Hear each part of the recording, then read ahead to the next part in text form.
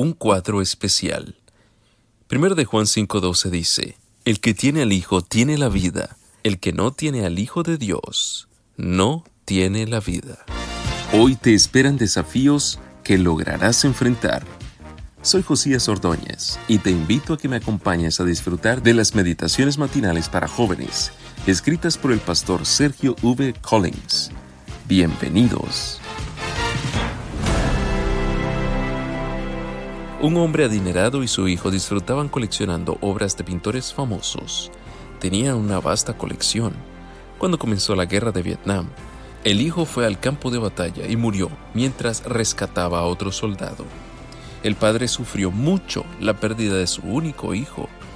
Un mes después, el padre recibió visita de un joven que llevaba un gran paquete. Le dijo, «Señor, usted no me conoce, pero soy el soldado por el que su hijo dio la vida. Aquel día salvó a muchas vidas. Cuando me arrastraba hacia un lugar seguro, una bala le atravesó el corazón y murió al instante». Luego le entregó el paquete que contenía un cuadro de su hijo que él mismo había pintado. El padre quedó asombrado de cómo el soldado había captado los rasgos y la personalidad de su hijo. Meses después murió el rico coleccionista de obras de arte.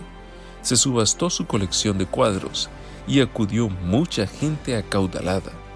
El subastador anunció entonces que comenzarían con el cuadro del hijo. Alguien gritó, «Vinimos a ver las obras famosas. Deje afuera ese cuadro». Pero el subastador continuó, «El hijo, el hijo. ¿Quién quiere el cuadro del hijo?» Finalmente, el fiel jardinero del dueño de los cuadros dijo que ofrecía $10 por el cuadro, porque no disponía de más dinero.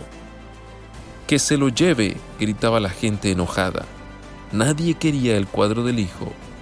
Finalmente el subastador lo vendió al jardinero. Un hombre gritó, «Veamos ahora la colección de cuadros famosos».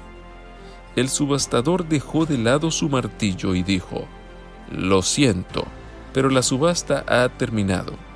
El testamento contiene una estipulación secreta. Es la siguiente. Debía subastar únicamente el cuadro del hijo. La persona que lo comprara heredaría todos los bienes del padre, incluyendo la colección de cuadros. El jardinero que compró el cuadro del hijo se queda con todo». Del mismo modo, hace 2000 años Dios dio a su Hijo para que muriera en una cruz por la humanidad. Su mensaje para nosotros es, el Hijo, ¿quién quiere el Hijo? Porque el que acepta al Hijo también recibe las incomparables riquezas celestiales y la vida eterna. ¿Aceptarías al Hijo de Dios como tu Salvador?